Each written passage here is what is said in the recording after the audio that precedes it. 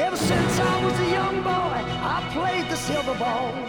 From Seoul down to Brighton, I must have played them all. But I ain't seen nothing like it in any amusement hall. That deaf, dumb, blind kid sure plays a mean dead ball.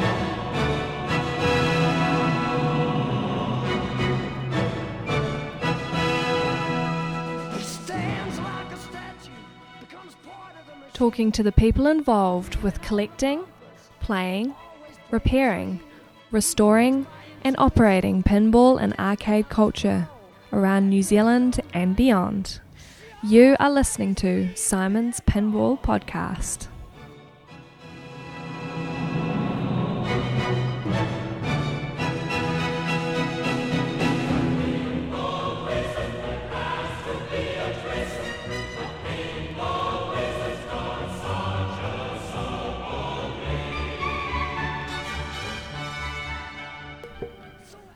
Here we go, and welcome listeners. I'm here in Auckland for the second day in a row.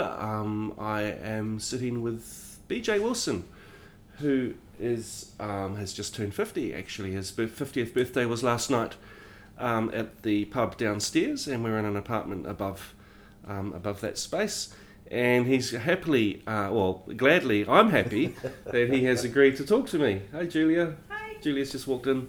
BJ's partner, and so I'm really thrilled to be talking to BJ, and we have a few stories that we can share because we've had some fairly significant pinball adventures together. Yeah, indeed.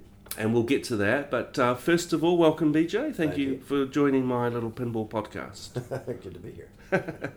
And I just wanted to introduce you by saying that you are from Toronto. Is that correct? That's true, yes. But you live here in Auckland on the North Shore. Yeah. I came down here about 23 years ago. Mm-hmm. I was living in Toronto and decided to do a little bit of an adventure. Thought I was coming here for a year, maybe 2 years.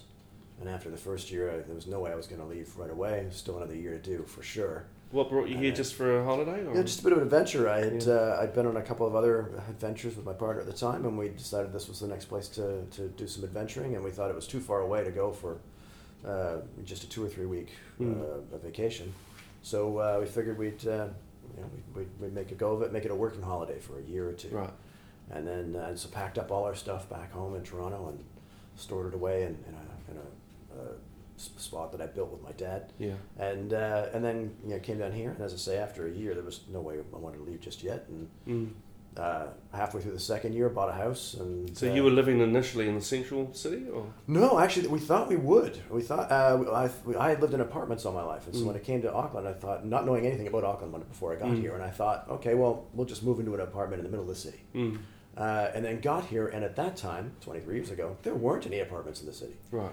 And we wound up living in a house with some flatmates near where both of us got jobs. And it's funny that now we're in an apartment downtown right now. But 23 years ago, these things didn't exist. Yeah.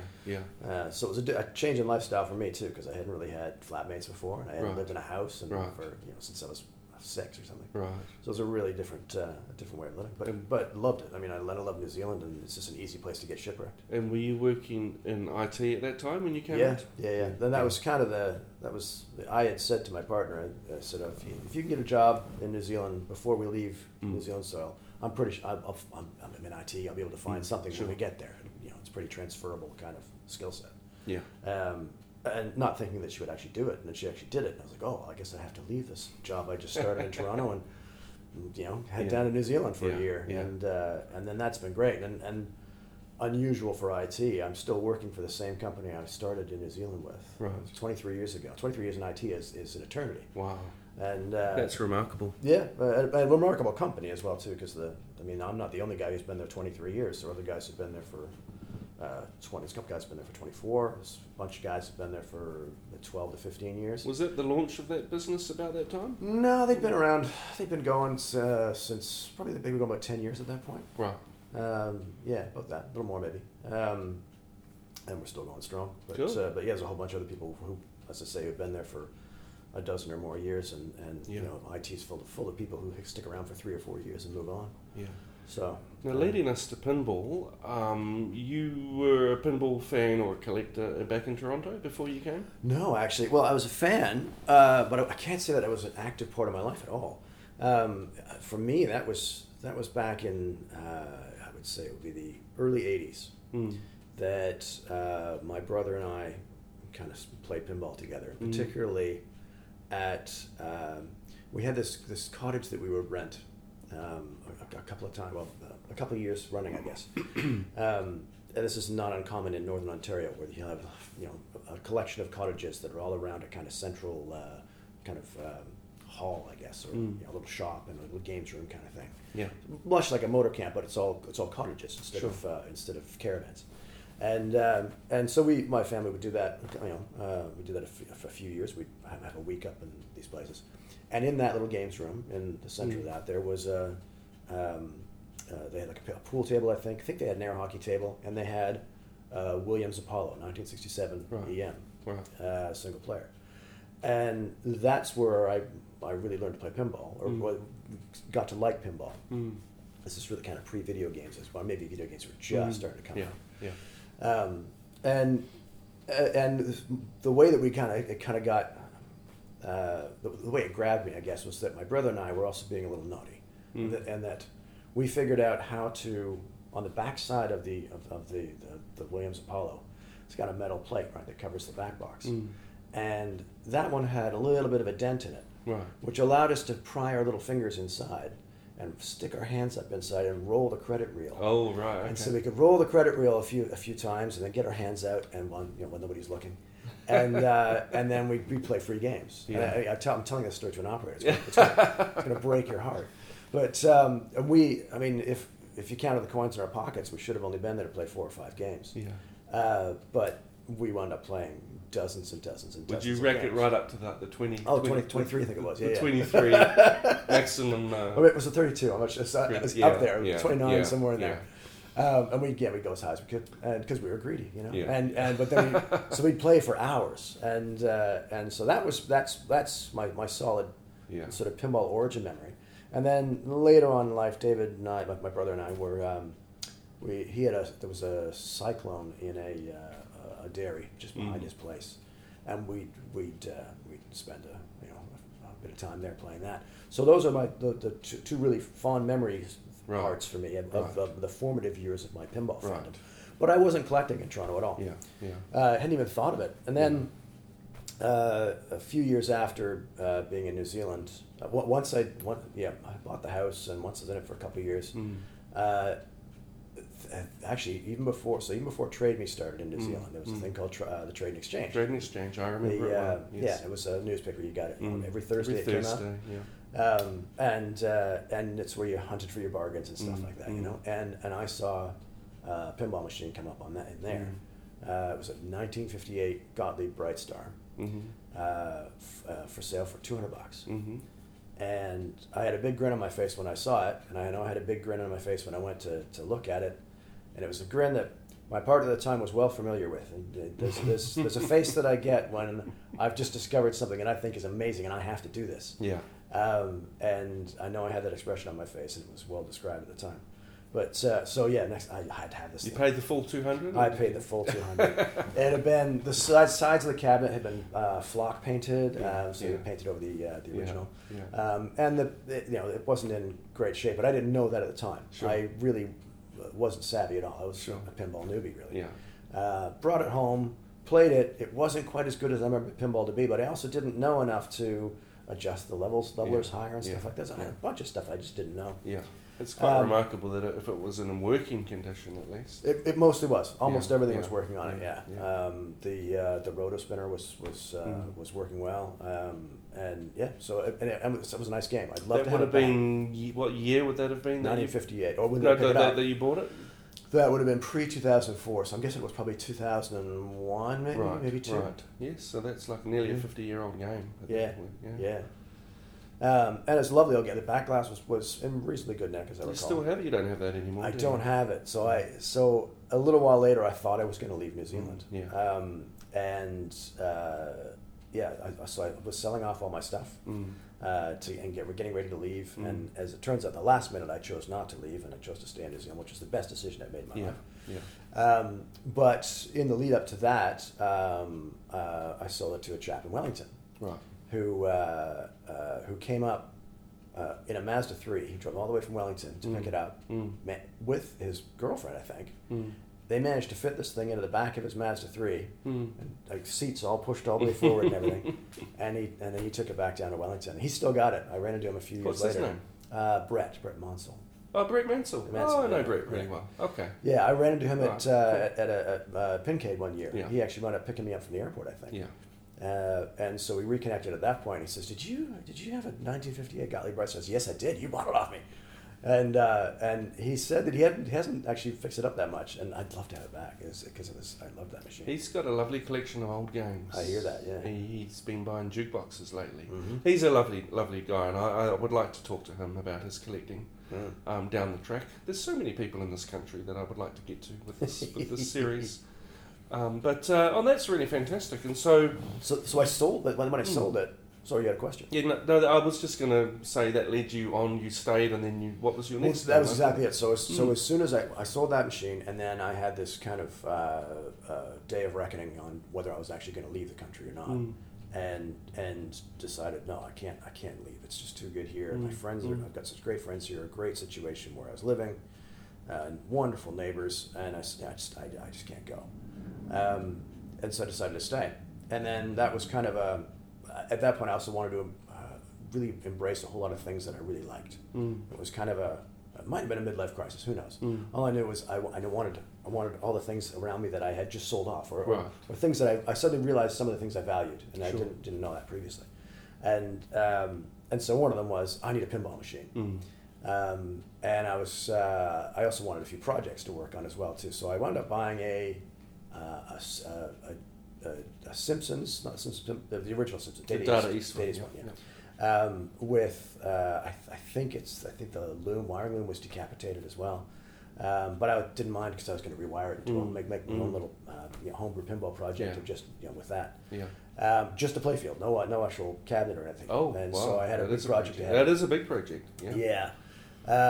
And when that became a bigger project than I probably was ready for, I happened to see a Cyclone come up on it. At that time, it would have been Trade Me. And I went through a whole Trade Me phase where I just bought a whole bunch of silly things, just because I could, because I was embracing this staying in New Zealand. And I was just filling out. You're nesting. Because I had emptied my nest, selling everything off that I owned, thinking I was moving, and now I was like, I need to fill this space with all the things I want, Yeah, exactly. And pinball machines were one. So Cyclone they came were up. a good price back then too. Yeah, they were. It was a good time to be buying pinballs at that time. Although I still at the time thought they were crazy prices. I thought we were spending too much on these these silly things. But you look back at it now and you think, oh, those were bargains. Yeah. So the Cyclone came up, and of course that was a nostalgic one for me, as previously mentioned. Yeah. So I picked that up, and then you can't have just one. One thing leads to another, and a little while after that, actually, I found myself in the States, cleaning out a dead relative's house after they passed. And while I was there, there was going to be a bunch of stuff getting shipped back to New Zealand. And while I was there, I was looking for pinball machines. I'm trying to remember What city of the state? What city? We were in Los Angeles. Los Is that right? Angeles. No, hang on.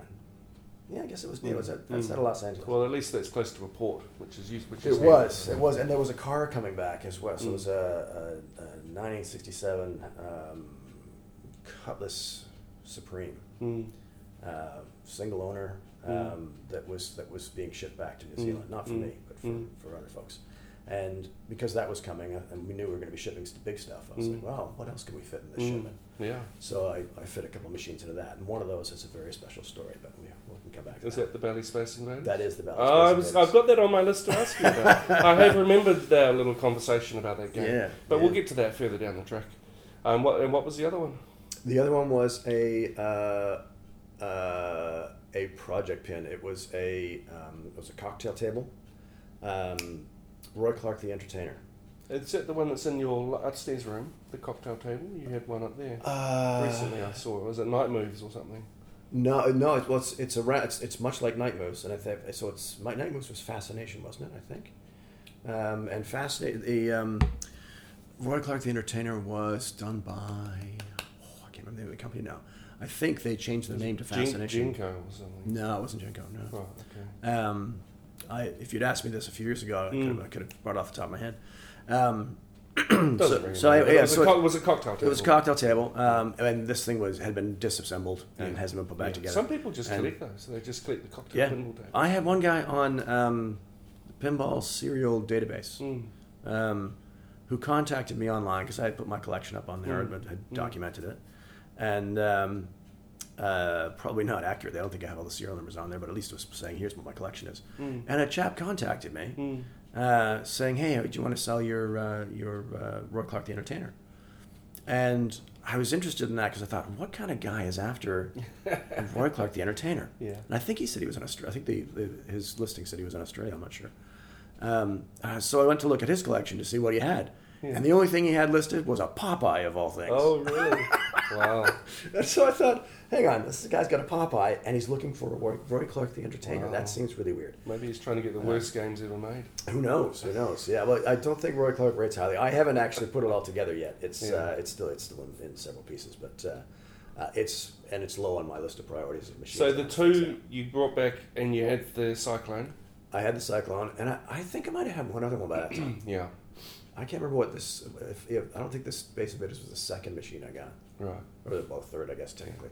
Yeah. But when in my newest. Well, do you want to talk about the Space Creature? Invaders? It was a Creature. Creature from the That's right. That one actually wound up. That was kind of nerve wracking. Yeah. Because it was a trade me auction. I had gone to see it. The hologram was in good shape. Yeah. And so I thought, I'm going to bid on this. And my way of bidding usually is that I bid at the last second. I don't wait until I don't run up the price beforehand. Sure. I wait until Sure. the very end of the auction, and we'll see who's actually really playing. Yeah.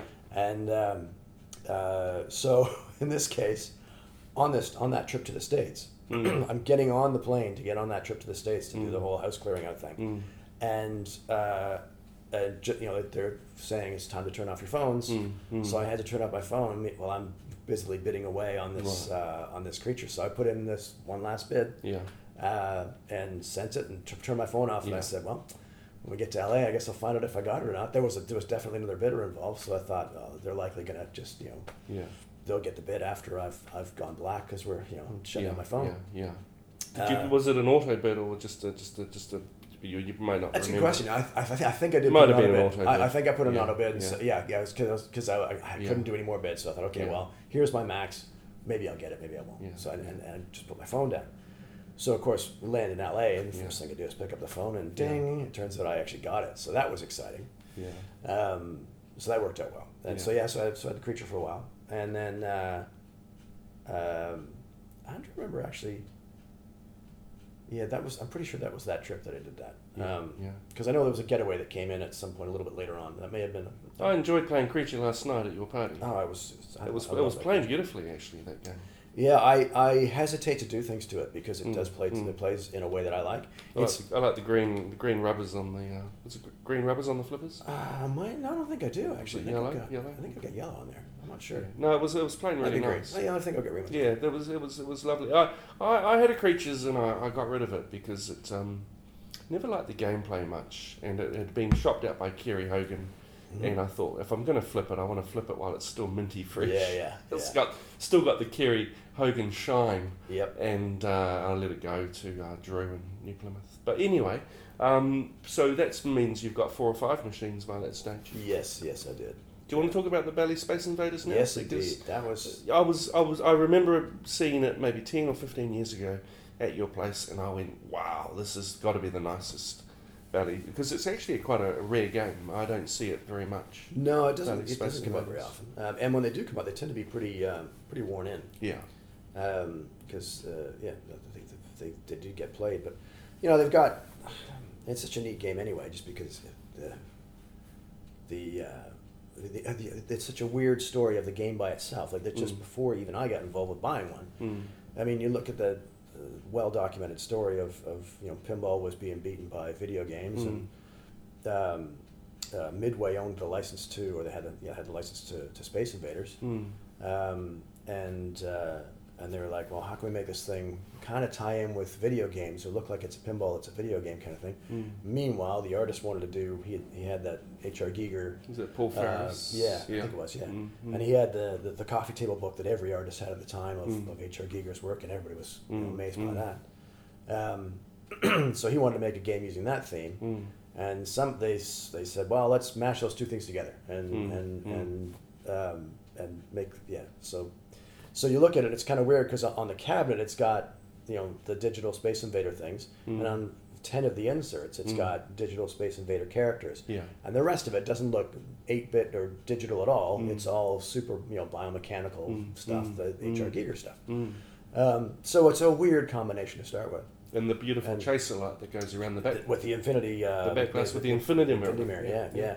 And an interesting thing that a lot of people don't know about that game, if you look at the alien, if you look at the pose of the alien, if you stand in front of the machine and you actually are playing the machine and look up at that alien, your pose matches the alien's pose, and your reflection is actually, you are the alien is you. If you look in that back glass, he mirrors your own pose. Wow, I had not realized A lot of people don't realize that. Yeah. It's a really clever bit of art. That's good. Yeah. It's pretty neat. And that particular one that you have, what's the story behind your acquisition of that? It has a story, yeah. So the story of the pinball machine itself, or of the slight disagreement, let's say, between Bally and Fox. So obviously Alien came out. At some point before Alien came out, the Bally guys had talked to the studio about this upcoming project called Alien, and they had seen a slideshow apparently in which they weren't giving away. They claim all they saw was a little wax figure of the alien, but they didn't actually see any of the costumes or anything. And of course, they were trying hard to make a film that didn't just look like another alien in a rubber suit. They must have known that Gaga was involved with the film project. Do you think? Yeah, I don't know. You would think they must. Yeah. Okay. So anyway, so I'll come back to that. Let's just say that at some point there was some saber rattling amongst lawyers about, hey, this Space Invaders thing looks like Alien. Did you guys, really this looks like it's a ripoff. So, and we'll come back to that story in a minute. So where me and this machine come into that is, so I'm over in the States, clearing out this house. And I had a look on Craigslist and eBay and stuff. I was trying to pick up some parts and things to bring back with me, and looking for, just in case there was a machine that was available as well. And there was a Craigslist ad for a Space Invaders, and he mentioned that he was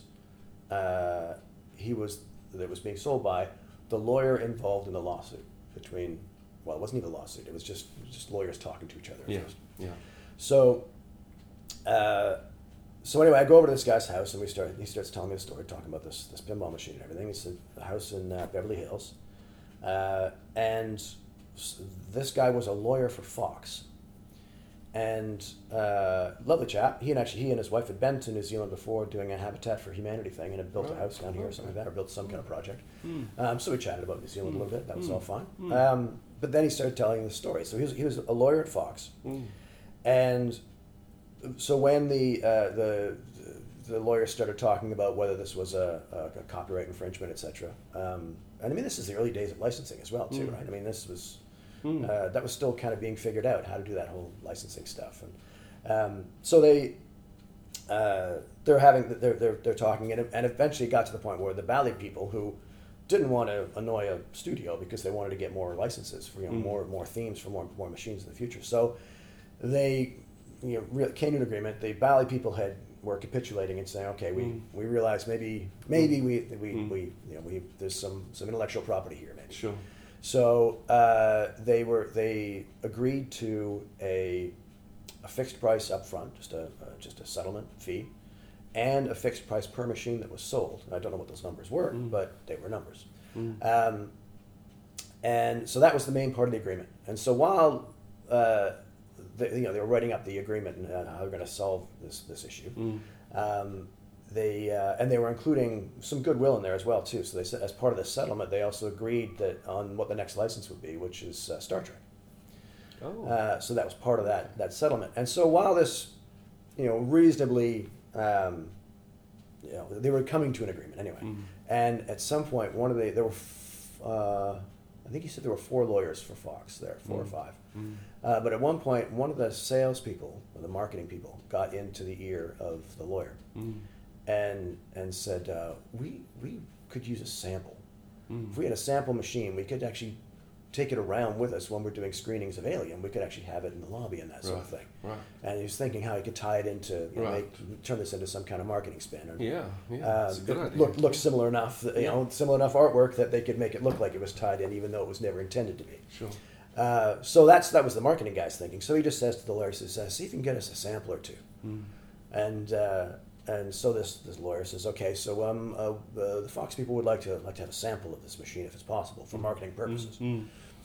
And Ballyhoo at that point were kind of just agreeing and saying yes, okay, because they really wanted to retain their licensing ability. Yeah. They said, okay, how many machines do you need? And the lawyer hadn't talked about that at all. And he says, 5. And they said, okay, and they signed off on that. So that was in as part of the agreement, that 5 machines were going to get given to Fox. Wow. So these 5 machines got given to Fox, and they were sitting around, and I guess everybody around the studio and stuff knew that these machines were there. Yeah. Nobody knew what was going to happen with them. Yeah. And people were making offers and all this kind of stuff. And eventually some exec at Fox decided that what they would do is they would, rewind.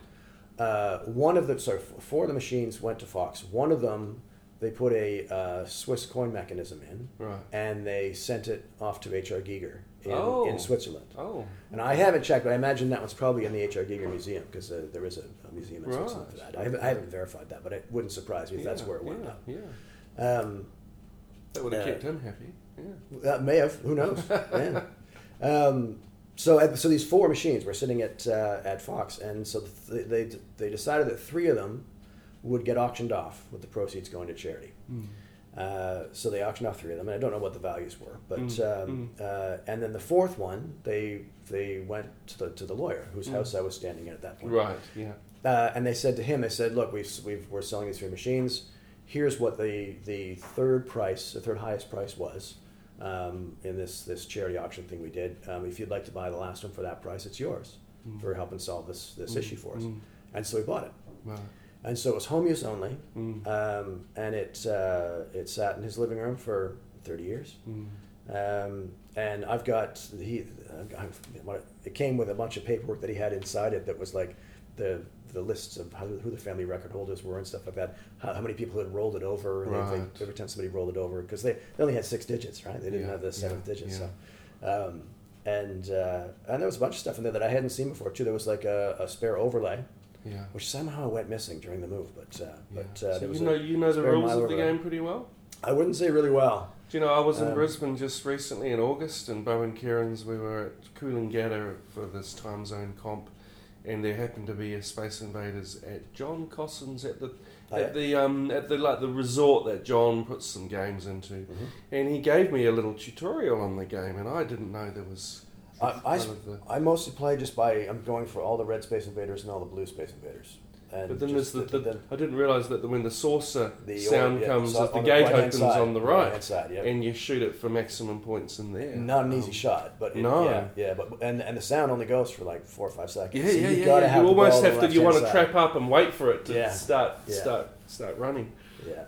That's awesome, and the game is in impeccable condition, and what a great history. Yeah, it has. Do you remember what you paid for it on Craigslist? It has insert wear on one insert in the middle. Other than that, it's in unbelievable condition. Because it's got that weird loop with the target in the middle. It's like Silver Ball Mania. Silver Ball Mania is effectively the narrow body version of Space Invaders. Yeah. They're very, very similar. Was it just a matter of a few $100 that you paid for it? That one, I think, in the US? It was $1,500, I think. US. May have been $2,000, but I don't think so. I think I paid $1,500 for it. What an exceptional game, though. That's great. Yeah. And I know I did look at it at your place when I first went to your place, and was marvelling at how pristine it is. Oh, it's you'll never see a cleaner one inside or on the bottom. And when I've taken the plastics off to do some cleaning once or twice, and not that I really needed it, and just unscrewing these plastics, you just know like that screw's never been undone. You can feel it. Yeah. And it's So I feel like every time I touch it, I'm molesting a little bit. But that's fantastic. And I'm just looking at my little list of notes here. Now we could probably jump to our pinball adventures. So currently, BJ, not that it's a rankings game or anything, but you're a top player in New Zealand, and you're sitting in the top 10 in the country, which often means that we get selected to go to the World Championships because we're the front runners of the field. And you went in 2015 to your first World Championships. Was it 15? In Boris in Sweden? No. The first one I went to was the first one that we sent Kiwis to at all, which was in Frankfurt. Oh, okay. Yeah, which I think was in 14. Oh, 14. Yeah. Did you do the Swedish one as well? I did not. Okay, so you did that was in Frankfurt, Germany, 2014. Cool. I tried to look up the stats, but they'd fallen off the back end of the. Oh, they weren't great stats anyway. No. The competitions attended. Oh yes. Right. Yeah. So Frankfurt in Germany was your first World Championships. Yes. 2014. You went there with Dave Peck. Is that right? I did. Yeah. Dave Peck. And as has always been, I've been lucky enough to make it to go to represent New Zealand in 3 World Championships, but in each one of them, I really only just gumped my way into it because I've only been able to go because other people couldn't go. Yeah. I might just explain how the system works. Yeah. Just for the listeners. So the World Championships is held once a year. We're up to IFPA 17 or something now. It's happened about 17 years in a row, and it is the 64 top qualifying people from around the world. Now, what tends to happen is they give each country two entries. And then the people, the top 2 people that accept get to compete in a designated place. And if they don't, if they don't get 2 people from each country, then the list opens up to the people in the field, and the front runners in America, or where there's a big number of people. So Dave and Danielle are listed as 1 and 2, and have been for many years. Yep. So if they decline to go, then it falls down to the ranked players 3 and 4 and 5 and so forth. And so BJ and I were 3 and 4 when we went to Toronto, which was 2018. And you went this year to Milan, Italy, which was fantastic. Yes. And so how do you feel about going into a competition? I mean, we both, you and I, go to many competitions around New Zealand just to kind of, it's an attendance game. If you attend lots of comps and you win, you do well, then you get points, and that kind of takes you up the leaderboard.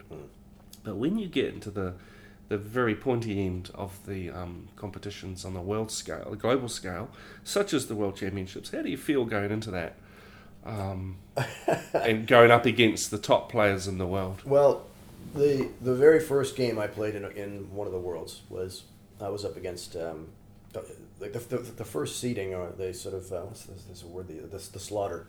Right. The first round. Oh yes. Where they take player the top ranked player and the 64th player. Yes. They put them together with the 32nd and 33rd. Yes. And there's a foursome. And then they take the second and the 63rd and then the 30th, and etc. Slaughter round. So so you get this broad range of skills in each group. And because I was going in ranked 64th, that meant that I was going to be playing against the number 1, which at the time was Daniele Acciari. Right. From Italy. From Italy. He's a great player, and has won the world championship, I think, a couple times, I believe. So going into that, I thought, this is, I have no hope in this whatsoever. There had been some chatter about the fact that I had never even won a tournament before. And here I was at the Worlds, because I think that year I was the 5th or 6th on the to be asked. I was the last guy who was going to actually be possible to go from New Zealand. So I was 5th or 6th in New Zealand, and managed to go with Dave Peck. And my only goal in that was to not be 64th. Yeah. And I did not achieve that goal. I came in 64th. And that's, it's all right, because you're playing some fantastic players. Oh yeah. And actually, in the end, it wound up being, I think, 63 and 62, I think. The very last round, it was 2 Aussies and 2 Kiwis playing. Right.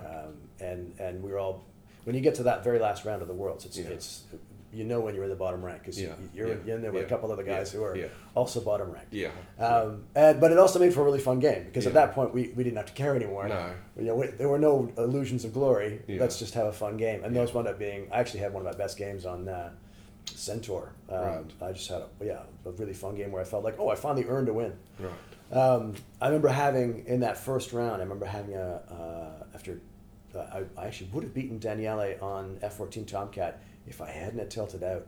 Oh. Tilted away my bonus, Right. and I would have had Daniele. I don't think I would have won the game, but I would have beaten Daniele. Wow. And that would have been amazing. But I tilted out, and I've had a grudge against F-14 Tomcat ever since. Oh. And I'm only just getting over it in the past little while. The last couple of System 11 Worlds at the PEX place, I've come to like F-14 Tomcat in a different way. It's a brutal game, F-14. You can't afford to make mistakes. Never go for that centre kill target. No. Hey, now, while you're on the topic of beating world champions or getting beaten by world champions, I just want to say at 2018 in Toronto, I witnessed you beat the current #1 player in the world, Ray Davidson, on a game of Iron Maiden. On Iron Maiden, yeah. And that was a joy to watch because you came away from that going, I took down Ray Davidson. But, you know, those little pockets of glory are great because, hey, even the world champions can't win all the time. Well, and the interesting thing about that, if I go back to your question, which was about how it feels going into those things, I was super intimidated the first time around. Yeah. And in Toronto, that being my second time going, I guess. Second time going. Yeah. That's right.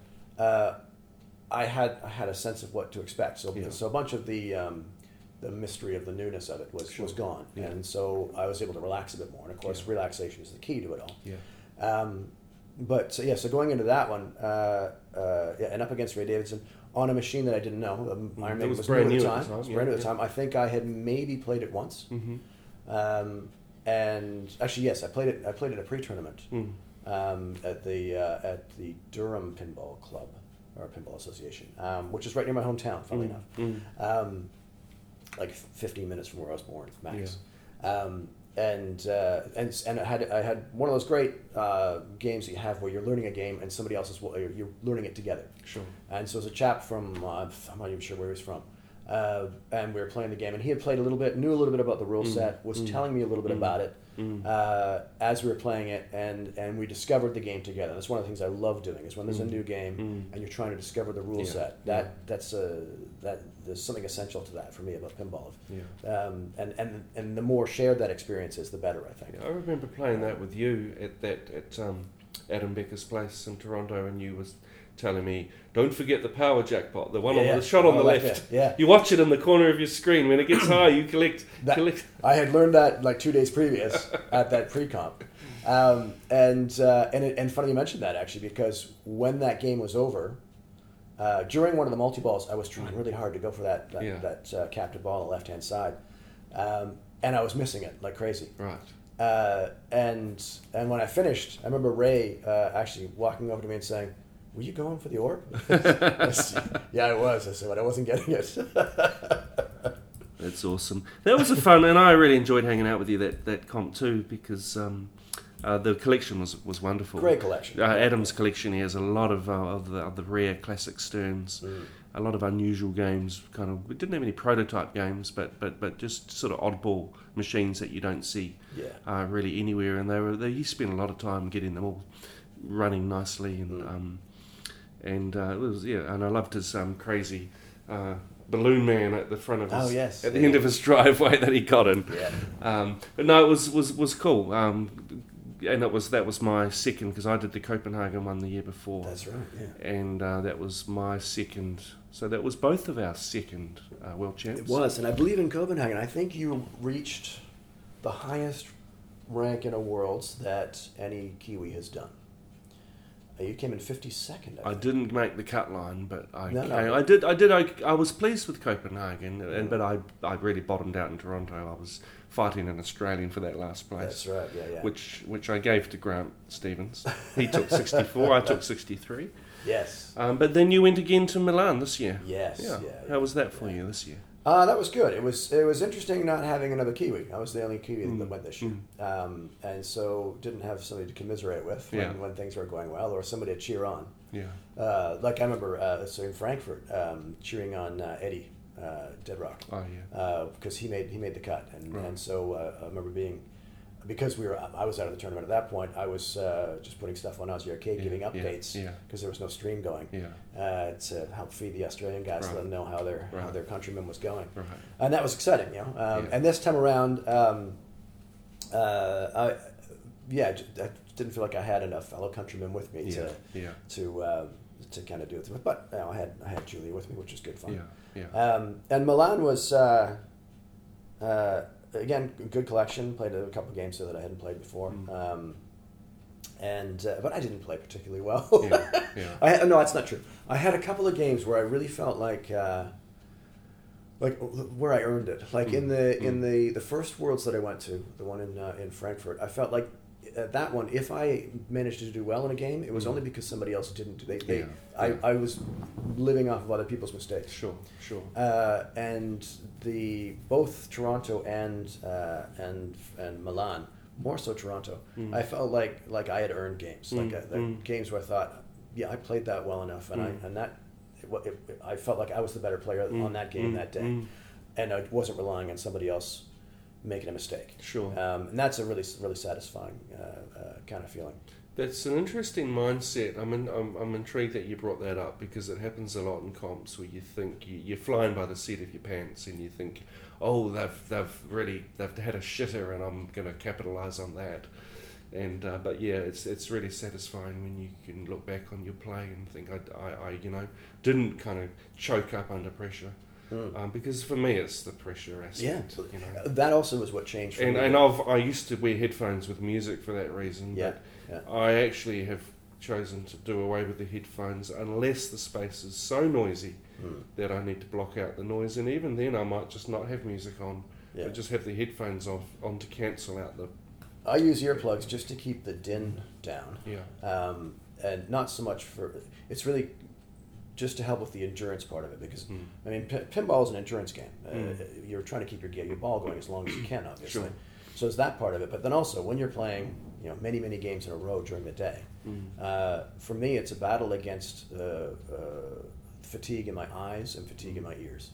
And the more tired you get, the worse you're going to play.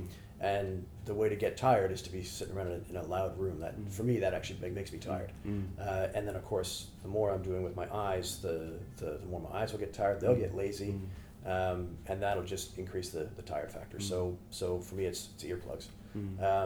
But music wouldn't help for me. That would just make more noise. That would tire me out, I think. Well, I played Eric Stone in Toronto, and I had 2 tilt warnings on Funhouse. He's to my left shoulder watching me. I just had to make that jackpot shot, and I would have taken down Eric Stone. And I had some freaking disco song going on. And it took me out of the game. Yeah. And I knew I had two tilt warnings, but I guess I just chose to ignore it. And I tried to do a little, not a post pass, but a little roll pass, bump pass. And I just gave the game a little upward nudge to try and hop the ball across to make the, to trap it off the scoop. And of course it tilted. Yeah. And then the other guy, the Swedish guy, I forget his name, he came over and goes, "Do you realise if you made that shot you would have beaten Eric Stone?" I said, yeah, I kind of knew that. But no, World Champs, I don't know, what's going to happen next year? Florida next year, isn't it? I believe it is, yeah. I certainly won't be anywhere near the rankings. I haven't been doing as well this year. Yeah. Because you've been doing so well, you see. I also, as you say, it's a bit of an attendance game, and I've missed a few comps. It's attendance. I also haven't played as well as I possibly could, but this is a couple of times in a row now that I've missed. You guys have gone over to Australia for Brisbane Masters and the Sydney Southern Hemisphere Leagues place. Yeah, and there's you guys always come back with some big points from that. Well, I came first in the Flip Frenzy, which got me about 37 points, which was surprising, but I'll happily take that. And so I was going to ask you about Lexi, about the P3. Yeah. Now, in 2015, we had a fantastic trip to Chicago Expo. Yes. And what I loved about that was the launch of the P3 Multimorphic platform that you worked on, and I remember you at the seminar throwing T-shirts into the crowd of the P3. I didn't get one, but they would have all been too small anyway. Yeah. And do you want to talk a bit about how that came about and how you ended up programming? Yeah. So I saw. At the time I'd been working on. So I mentioned earlier the Simpsons playfield that I was going to repower, and like a lot of homebrew pinball people, I was going to do my own driver circuit and all that kind of stuff, which is a mistake. Right. Because there are existing driver circuits out there. Even just reusing old boards from Bally machines, which I was also looking at doing as well too. But I was investigating all that stuff because I'm on the side. I'm a bit of an electronics hobbyist, but I'm a software guy by nature, and the electronic stuff is harder for me, but still doable. Right. And so I've been looking at doing my own driver circuit and everything. Pardon me. And then I got kind of distracted by the design part of it, or by the an alternative way of doing pinball, is what I was thinking of. I had a machine at the time which I was thinking of retheming. It was a Grand Prix, Williams Grand Prix, 4-player EM, and I was thinking of retheming that because the playfield was in a terrible condition, and part of me said, "Oh, this is salvageable," and part of me said, "Just do something different." But so much was good about that machine that really only the playfield was the bad thing. Yeah. Anyway, so I was looking at retheming, and then the idea of retheming things led me to I was thinking about how inserts and everything they're always dropping as well. It's a problem with pinball, and a lot of people want to do their own kind of theme and be kind of a fun custom thing. So I thought, well, why are we doing that? Why don't we got LCD technology now? Why don't we put LCDs under under the playfield? So I had this idea for I like designs like Solar Fire and games of that era that have an upper level playfield, split level stuff. Yeah. So I had this idea for doing a split level playfield that would have. I had two 17-inch monitors lying around, LCDs, and I was going to put one underneath the bottom level and one underneath the top level. And then, of course, I had to figure out where I was going to put the flippers at the bottom of that LCD screen, so the posts could go through the wood, obviously. Right. But then, what to do with the slingshots? So for the slingshots, I was thinking I would do use brake cables, so like you have on a bike. And I was actually thinking that it would actually be kind of cool to have all of the solenoids down in the bottom of the back box and just have this collection of brake cables coming up to the playfield. Right. It makes the playfield lighter, all that kind of stuff, and it would mean that you could run actuators to interesting places in the playfield without having to have this big coil and all its mounting mechanisms and everything. And it would break down or cut down on flipper dust because you could have all your coils kind of in a contained compartment underneath. Makes sense. Yeah. I thought it'd be a neat idea, but the LCD thing was kind of interesting to me, and I was doing some ball tracking. So I'd written some software. I was using a webcam that I had put an infrared filter in the front of it, and I was lighting up. I was flooding the front of an LCD screen with infrared light, and the only thing that was reflecting was the ball. So I was able to isolate where the ball was completely independently of the screen that was underneath. So the screen could have any artwork on it, whatever, it didn't matter, because that's not an infrared. Right. And so the ball tracking was only using the reflectivity of the ball to see this infrared. So I thought, cool, and I can do ball tracking over top of an LCD. I can do virtual rollovers. Wow. That'll be great. That'll be fun. So that was just ideas that I was playing. That's quite deep kind of code. Well, the ball tracking part wasn't that difficult. It was, and I was surprised actually at the frame rates I was getting. I had it going about 10 or 11 frames per second, which I thought was possibly reasonable. Now I would say that's not sufficient at all. Right. But at the time I thought, this seems like it's promising. Anyway, then a little while later, somebody sent me a link. I think it was Yi actually who sent me a link to a video of the Multimorphic guys showing off one of their first prototypes at a trade show. I believe it was in Chicago actually, or may have been Texas Pinball Fest. And that would have been in 2014, wouldn't it? Or earlier than that? That would have been earlier than that, I think. I'm not sure of all the dates there. Well, it was it would have been pre-2014, because I'll come back to how I know that in a moment. Sure.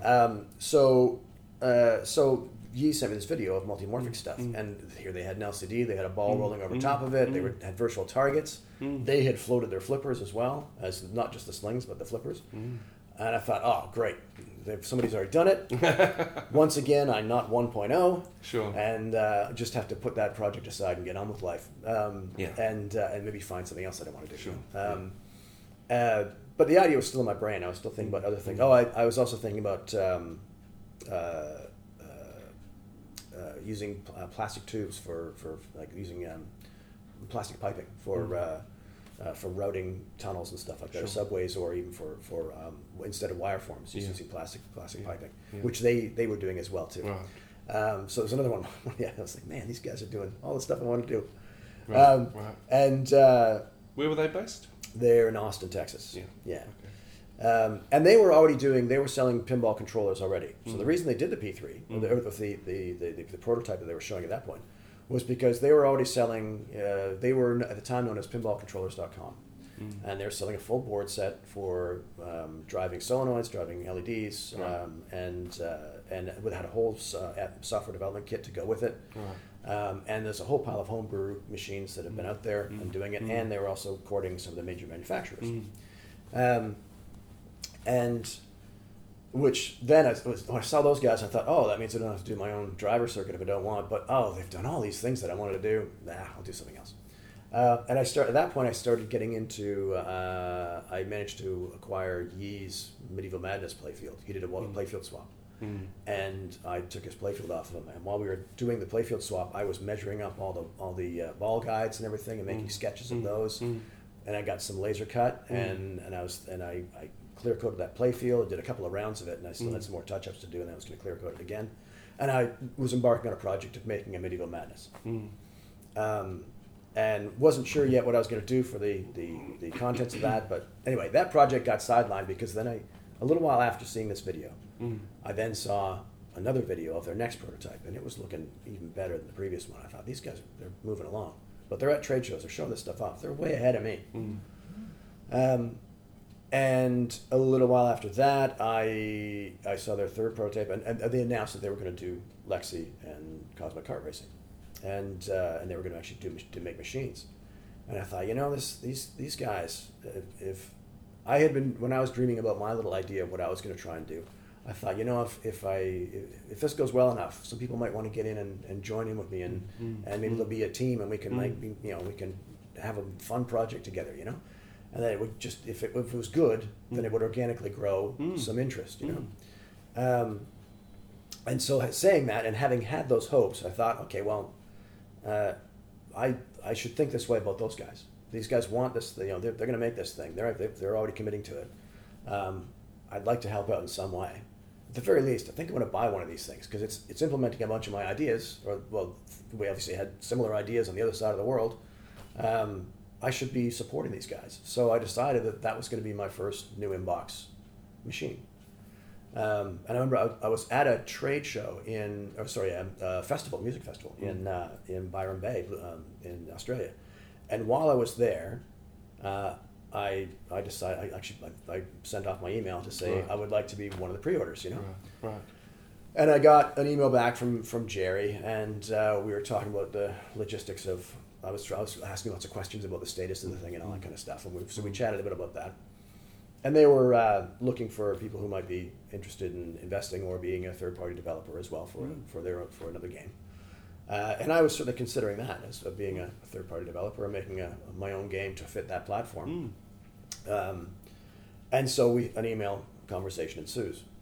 It turns out that, obviously Jerry and I were on the same page about a lot of things pinball, given that we both had, I told him what I had been scheming and had started building, and so we were clearly on the same page. And what started off as what I thought was going to be a 15-minute conversation about how do I transfer the funds, because they were taking down payments at the time. They did it for a very short time. And then decided that's it. We're gonna do this on our own backs, and not risk anybody's money, because that was becoming quite a controversial thing in the industry at the time, and still is. So they were doing the honorable thing and saying, "Now we got to make this thing on our own dime, and then if it's worth it, then people will buy it." So I was chatting with him what I thought was going to be a 15-minute phone call, and wound up being 2 hours of just chatting about Wow. ideas and all things pinball and stuff. So before that, while I was at that festival, in this email chain that had gone back and forth, I said, I'll send you some ideas I've got. And this Multimorphic get ideas sent to them a lot. It's great. A lot of people are excited, and they've got things they want to say. I think you could do this with this, and I think you could do that. Yeah. And it's really cool. There's lots of input. So I did just that, and I wound up sending what I guess I could call my pinball manifesto, which was this, I don't know, 3-pager or something of here's all the things I think you could do with this platform. And again, that led to further discussions in this big long phone conversation that Jerry and I had. And that led to more and more chats. And then going back to the Worlds. So when in 2014, when I was to lead up to Frankfurt, I had some work to do in France, and I was staying in just outside of Toulouse with a coworker who also was a pinhead. He became a pinhead because of me. Mm-hmm. He was visiting down here in New Zealand one time, and we played a Medieval Madness and a Theater of Magic in the Hell Pizza, right near where I worked. And he said, "Oh, it's been like years since I played Flipper." Flipper being the German word for it. Right. Yeah. Well, he's a German guy who lives in France, and he kind of got hooked. And next thing I knew, he'd bought a Theater of Magic and a Creature from the Black Lagoon. So I was there visiting him because I had weeks of work to do there. I was there for I think 7 weeks. And that was also my lead up to the Worlds in Frankfurt. So I was there doing work, and then I was going to go off for a week to do the Worlds in Germany. And he came along to spectate. Right. But I was staying at his house, and we were doing a lot of intense work, like for weeks on end, on a non-pinball stuff. This is just my day job stuff. And he's a good mate, so we've stayed at each other's places and stuff, and we work well together. So we just did this really intensive few weeks. And while I was there, I was training, let's say, for the Worlds. So I played his Theater of Magic over and over again, because it was at that time for me it was the game that seemed to be suiting the stuff I was trying to learn in terms of my play. Sure. And it was his best running game at the time as well, I suppose. So while that was doing, so he and I would work all day. I would be playing pinball, into the wee hours. And then during that time, I was also chatting with Jerry online, and I wrote some of the first code that I ever did for P3 and for Multimorphic while I was staying at that guy's place. Super intense time. It might have been, it was your creative outlet. Oh, totally, yeah. Doing that. Well, and at that point, it was also just, like I said to Jerry, I said, look, if you guys need any code being written for anything, because we had previously said, well, when I was flying to France, I remember he said, look, our software development kit isn't, it's almost ready to be published, and we're getting ready to do that, so you can have a look at that when it's ready. Would you like to vet it? And I said, surely I would. I said, tell you what I'll do is I will write up, before I get to see what you guys have done, I'll write up what I think should go into that software development kit, or what, if as a developer, what I would hope to find. Sure. In that software development kit. And I wound up doing, I think it was actually a couple of videos that I sent him with some sketches and things, and talking about all the things I would hope to find in there. And it, again, amazingly synced up rather well with stuff that they were already doing. And so we were comparing our SDK notes afterwards, and we're like, yeah, there's a lot of synchronicity here, so that's all cool. So it was at that point that I said to Jerry, I said, look, if you guys need any utilities written for you, nothing like you're working on the game, that's fine. Make Lexi go, that sounds great. But if you need something in the background, like some low-level library or something like that, just let me know. And if you want some well-defined little bit of work done, let me know. And he said, well, one of the first things we're going to need is something that chooses the apps or fires up the actual the gameplay. Right. And allows you to choose which of the versions of the games you're going to play or which game is there. Right. So we need this launcher. Right. And so I said, sure, I can give that a go. So I wrote the first little parts of the launcher while I was teeing up for the 2014 Worlds, while I was in France, ready to go to Germany. And after a full day's work with this workmate of mine whose place I was staying at, I was writing a bunch of code to get a couple of apps to talk to each other. That's awesome. And that was the very beginning. And then that progressed and became a bigger thing. And next thing I know, I was writing the full launcher app, which when you first fire up your P3, there's a carousel of games that you can choose from. It wasn't originally a carousel. It was going to be something completely different, but we settled on something that looked kind of like a carousel.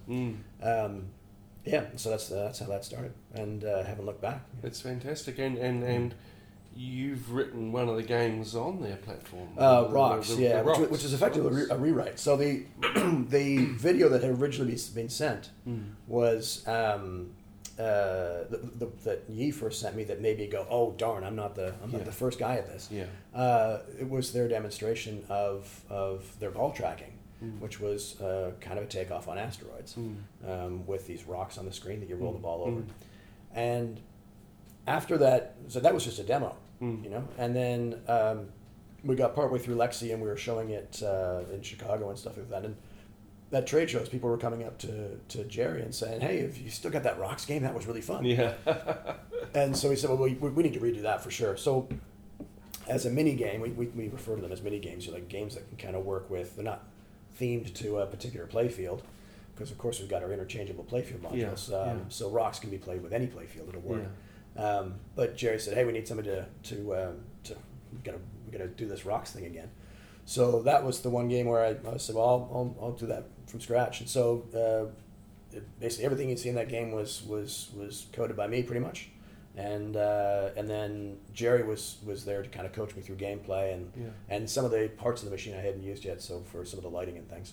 But definitely, he certainly ran the project, but he gave me free rein to basically, make it look really like Rocks. It's like a meditative type of game, and you're firing at these rocks and they splinter off into little ones, and then you got the energy fields around the slings and so on, and you got to prevent them getting you. It's a bit like Missile Command. It is. It's kind of a blend of the both. Meets Asteroids. It's actually really lovely. It's a great little accolade to have in your CV. It's fantastic. Yeah, it was great fun to develop too. And again, I was kind of given this kind of free rein as far as how to make it look. And again, Jerry. And they gave you a machine.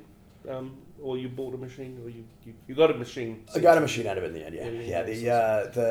The after all the development, we got a whole bunch of development going, and eventually Jerry says, "Well, look, we're just going to send you a machine." That's awesome. Can I just say, I've helped, and Hamish in Wellington bought one, and I've helped him move it. I wish they'd beveled the corners of those cabinets, because they cut your hands, man. Because that's a very heavy machine. It's a heavy machine. Heavier than Jersey Jack. Heavier than Star Trek Next Gen, which is the heaviest Williams game. I think it's right on par with a Wizard of Oz. I think it's a but when you lift it, the corners of the cabinet are sharp, and you need gloves. That's what I found. I haven't found that with mine at all. Oh, okay, interesting. I don't know. I've look at Hamish. I've moved Hamish's one a couple of times, and it punishes me. Hey, now BJ, there's two things that you've mentioned that I want to come back to. Yeah. One was auto bids on TradeMe. Now this is just a funny gag story. One was the auto bidding on TradeMe, and the other was the Medieval Madness playfield that Yi gave you. Now let's put those two things together. Last year, all of us guys were watching an auction for a Medieval Madness playfield on TradeMe. And we thought, and actually it came out of my old Medieval Madness that Mark Ellis bought, and he had it replaced, and somehow this playfield turned up with a non-pinball person who just whacked it up on TradeMe for sale with a $1 reserve. And everyone was looking at it going, oh yeah, that's a nice bit of wall art. I actually recognised the homemade Cliffy on it, so that made me know it was mine. And then we thought, oh, what's it going to go for? And then we watched this auction. And then it went for, I think, $1,200. No, it wasn't that. No, what was the figure? What was I think it was $900. $900. Yeah. So we went. I can't believe it. A second-hand, used, beaten up Medieval Madness playfield's going for $900. Who bought it? BJ bought it. Yeah. And it was an auto bid, and it was a typo. So when I put in the auto bid, because I was going to be busy that day or something, and I thought, I'll put in a bid for $100. If I get it for $100, I'll be happy. And whatever, that's fine. Well, it turns out I typed in $1,000 instead of $100, an extra zero. And some other madman out there decided that they wanted it, and they were willing to spend $900 on it. It wasn't me. Yeah. So they eventually gave up. I think it might have been Mark in Wellington. It was a friend of Mark's. Okay. So a friend of Mark's wanted it, and Mark was doing the bidding for him. I see. So sure enough, this thing goes up to $900. And when I woke up the next day and looked at my my emails and saw that I'd won this auction. I thought, oh, cool, okay, I'm probably $100 or something. Then I look at it, I realized it went for $900. How did that happen? And a week or two later, I was down at your place for a tournament, actually, for one of the monthlies. And and Mark was there, and I said to him at the time, I said, if you want it, you can have it for $100 less than I bought it for, because I didn't really want to spend $100 on it. He says, no, my friend doesn't want it now. And he was just going to make a coffee table out of it or something. So you went and picked it up and paid the $900, or did you cancel the sale? No, I honor the sale. Yeah, that's my own mistake. Trade me bids are legally binding. That's and all right. That sort of stuff, Yeah, so. that is a funny story, and I'm glad you were very good-natured about it. That we all had a good chuckle over that. But then suddenly everyone with a beaten up old playfield in their house is going, like Duncan especially, I'm going to throw my playfields up on Trade Me now. If they're going for that much. Yeah, that wasn't one of my more talented moments. Well, it's great. It's great entertainment. We've covered off a lot of ground.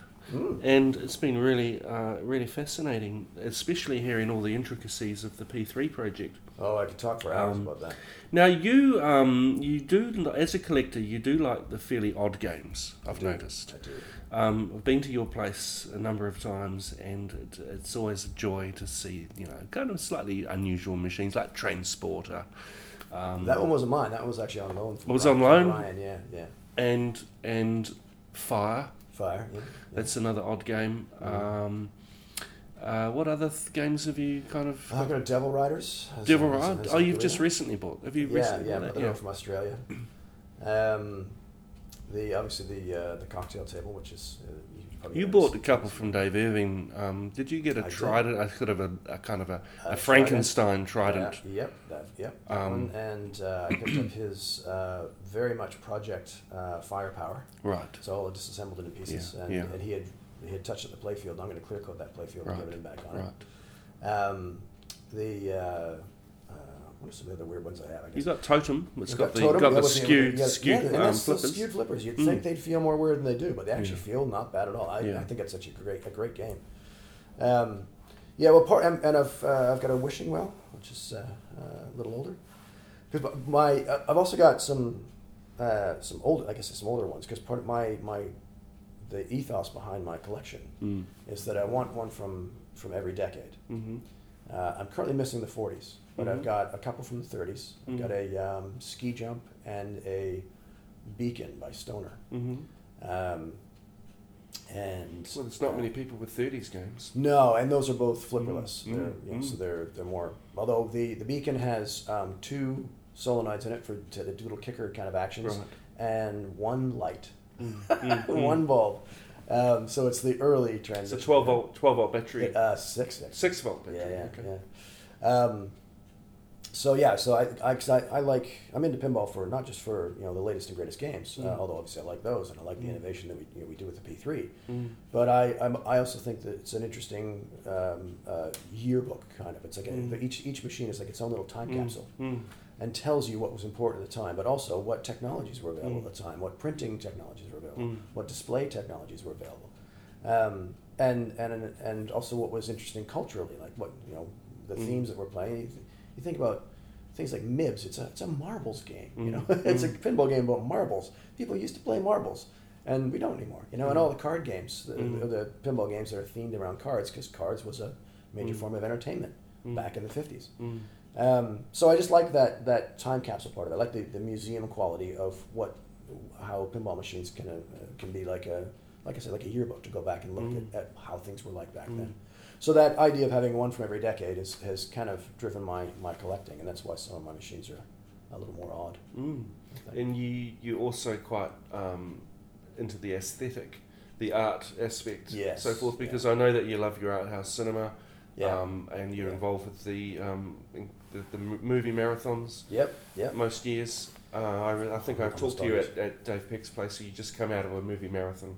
and you turned up for a comp and you were a little bit jaded. Yeah, 24 hours of sitting in a cinema can, it's not conducive to playing well that night on a pinball machine. Yeah, that tired thing definitely comes into play. But you're a man of, what I'm trying to say is you're a man of eclectic tastes and many interests. Yeah. And it's been a joy talking to you, and I think that's quite a good time to wrap it up. So thanks for inviting me to speak, and it's been really entertaining. I've loved hearing you talk about your projects. And yeah, maybe we can have a drink now that it's clearly the afternoon, and the party was a good chunk of the day ago. Thanks very much. Cheers, BJ. Thank you.